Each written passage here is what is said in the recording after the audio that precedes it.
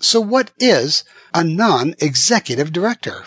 A non-executive director sits on the board of a company alongside the executive directors. They act as an independent voice on every important decision. He or she will not work full-time, though, and won't be concerned with day-to-day issues. They will have to have a full understanding of the running of the company. This means knowing what each department does and being familiar with monthly sales figures and accounts. This allows them to make informed decisions in the interest of the company. A non-executive director or outside director is a member of the board of directors of a company who does not form part of the executive management team.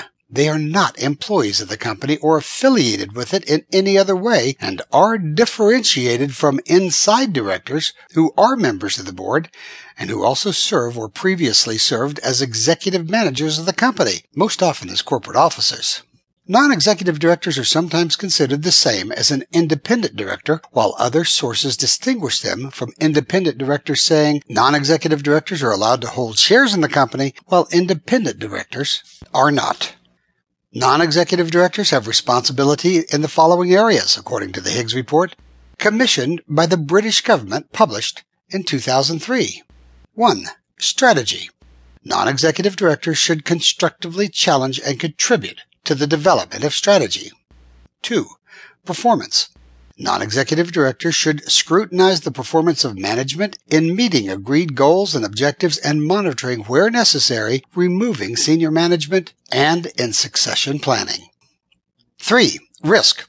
Non-executive directors should satisfy themselves that financial information is accurate and that financial controls and systems of risk management are robust and defensible. 4. People.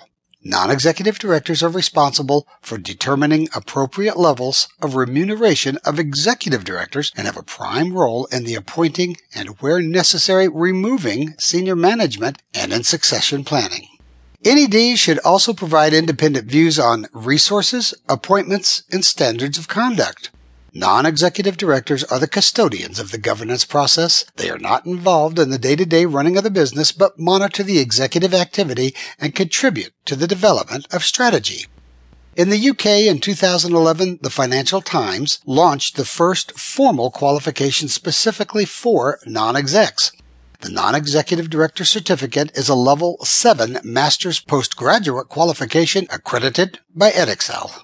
There is a distinction between the role of the non-exec in a larger company and one in a startup or smaller one. As with any contract, there will be arranged working hours. In larger businesses, this time will be spent in board meetings, but startups often need someone who is willing to roll up their sleeves and get involved on the days they are in the office. There is time for this because board meetings won't tend to be such long formal affairs. But with bigger companies, the board meeting part will take up much longer time, and the non-executives will not be required to deal with specific issues.